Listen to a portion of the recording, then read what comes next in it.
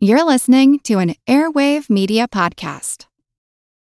When you need mealtime inspiration, it's worth shopping Kroger, where you'll find over 30,000 mouth-watering choices that excite your inner foodie. And no matter what tasty choice you make, you'll enjoy our everyday low prices, plus extra ways to save, like digital coupons worth over $600 each week. You can also save up to $1 off per gallon at the pump with fuel points. More savings and more inspiring flavors make shopping Kroger worth it every time. Kroger, fresh for everyone. Fuel restrictions apply.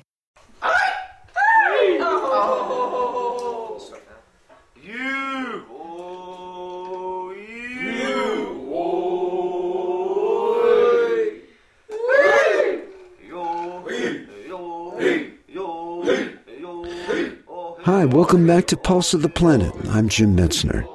We're listening to a traditional song from the Natchez Nation, which I recorded at the annual powwow held at the Grand Village in Natchez, Mississippi. Now, the name of the tribe is pronounced Natchez, but it's spelled just like the city of Natchez. In the mid-1800s, the Natchez were relocated from Mississippi to Oklahoma and North Carolina, force-marched, really, along with other tribes, on the infamous Trail of Tears. And every year, a group of the Natchez returns to the Grand Village to revisit their ancestral home. And that's where I met Hutke Fields, the principal chief of the Natchez Nation, who ended up writing the foreword to my novel, Sacred Mounds. In the novel, we get introduced to some of the words of the Natchez language. And I asked Hutke to give us a little taste of the language and its role in their culture. We were meeting, and I wanted to greet someone. What would I say? As a greeting, you would say, Jean Kololo, Wila Shogunan. And Jean Kololo is a fancy way of saying, oh, hi, how are you, in the greatest way. And then you can make the Wila Shogunan as a question. Wila Shogunan, are you having a good day? And the answer to that would be, which means yes, not and then you would say Shogun after that. Yes, I'm good. And then you would start other parts of the conversation like Hawk Penagushi, would you like some tobacco? We have a prayer to the four directions. Well, it's actually more than four directions. It's four directions, up, down, that's 6, and all around, which is 7, just in case we miss something.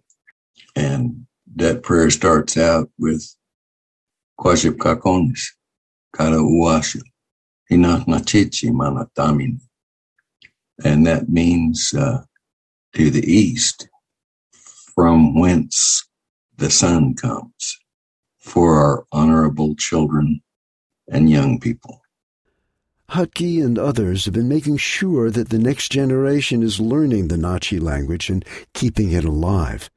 And at the powwow in the Grand Village, I witnessed a tradition that's also being kept alive, an intertribal stickball game.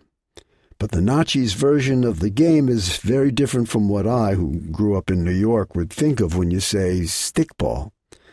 The Native American version is closer to lacrosse, except that the sticks are shorter, and the game is played like a cross between tackle football and a World Wrestling Federation free-for-all. There are 2 different ways that we play stickball. One of them is called the Little Brother of War. And that would be, we tried hard not to have battles and skirmishes and have other tribes be mad at us forever. Lots of the issues between tribes and between brothers and cousins tribes were resolved with a stickball game. Stickball games, we call it man-to-man stickball these days, and they were used to resolve conflicts or to bet on something, or both. And stickball, you have a little ball that's about the same size as a golf ball, and sometimes it has a tail on it, which means it doesn't exactly go straight when you throw it straight, unless you throw it really hard. And basically, there are no out-of-bounds limits. So there's basically a football field or larger, sometimes much larger, depending on how many men are going to be out there. And all you have to do is get that little ball through those uprights. That's the sound of a stickball game in progress in the background, which took place in the shadow of the mounds, hallowed ground for the Nachi. The mounds are man-made hills, and they're found throughout the United States. Indeed, they're found throughout the world. At one point, there were thousands, perhaps even tens of thousands. Some have become famous, like the Serpent Mounds. Many of them have been forgotten, plowed over, destroyed by construction. Some are burial mounds, and some were ceremonial. And what the ceremonies were is still a bit of a mystery. Historically, the Nachi were among the last tribes observed who were interacting or living upon or being involved with the mounds in some way, which is, when I was writing my book, that's what originally brought you guys to my attention. What is the significance of the mounds to you? Well, the significance of the mounds is everything. It embodies our culture. In other words, still today, the principal chief or the great sun is basically like the head monk. He's been chosen sometimes when he was a little kid and trained for the position that he holds. Does he get paid for it? No. Does he own anything? No. His whole life, as well as the town chiefs, they're elected for the balance of their lives, is a life of true service.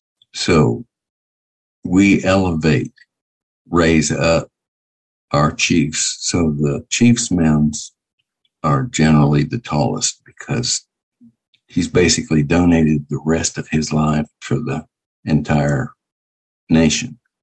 Plus, they are special ceremonial places that already have wonder there, that already have the Great Spirit. What do you call that? A place that has spirit. I would call it a sacred place. A sacred place where we elevate our chiefs. So it's an honor to be lifted up. Often they lifted up primary clan mothers in the same way that they do the principal chief or the great sun. When you learned that you were going to be the great sun, how did that come to pass? You feel like you're being watched, and you are. We have a way of looking at people to see if they have enough spirit or if they're showing dedication or if they're always there at their ceremonies or if they try to touch medicine right and they smoke right, if it's smoking a pipe, that they know the language, that they know the traditions. Strong people who are strong in traditions and can laugh about the little things but get the big things done.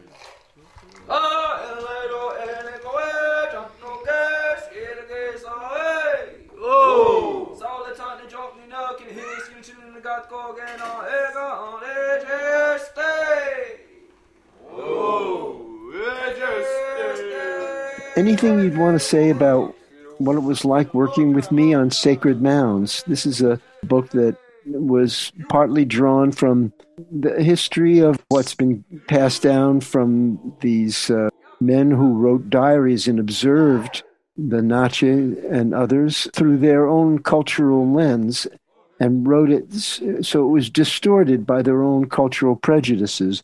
And yet it's a valuable record of what went before. So part of that was what went into the book, but you guys set me straight on a lot of that with what was not written down, which was part of an oral tradition. Anything that you'd care to say about what it was like working with me to help this book come to pass? It was a real pleasure working with you. Some of these old movies and books were just written by people. who had done no research, and it was just a novel. And a novel is a novel. But when you can make it almost real to the point of using the correct language and talking about medicine and the way we do it, it makes it, to our people and probably everybody else, more realistic. That's probably not even a strong enough word. More like us. And quite frankly, I'm proud that you did such a good job of including the way we might have acted and the different spirits in people and the way we try to pray. I think the whole book is excellent, and I'm proud of you. Well, thank you, my friend. Thank you. That's very humbling, and it was a mutual. It was a pleasure to work with you, and I was honored to be a witness to some of the ceremonies and to be with you on the Emerald Mound briefly, and it's been a great honor and a privilege to me too. I had one other question I wanted to ask you about. The book talks about listening in a special way. Listening is such an important part of everyone's lives, whether we know it or not, something that the world could use a little bit more of these days. And in the book, listening itself becomes a sacred process. Whether or not that reflects accurately on the practice of the Nachi, I really don't know. But I guess there's my question of what is the importance of listening from what you've received and from what you wish to pass on. You've heard to the young ones, they say, listen to your elders. But then what do the elders say? The elders say, if you want to do it better, you go out in the middle of the woods and listen to the trees and the birds and the squirrels and the bears and see what they have to say about it. They say that listening in the proper way, you have to listen to everything. We have to come together and listen to everything, including Mother Earth, or we're going to lose it. So that in your book, praying in the proper fashion at the proper time so that bad things don't happen with our Mother, the Earth, is phenomenal, I think.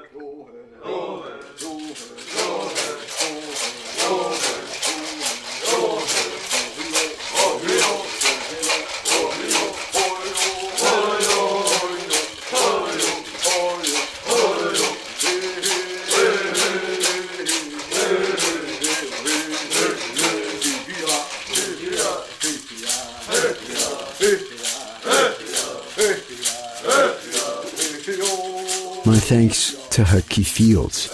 If you want to learn more about the Nachi and the novel Sacred Mounds, visit sacredmoundsnovel.com. That's sacredmoundsnovel.com. I'm Jim Metzner, and this is The Pulse of the Planet.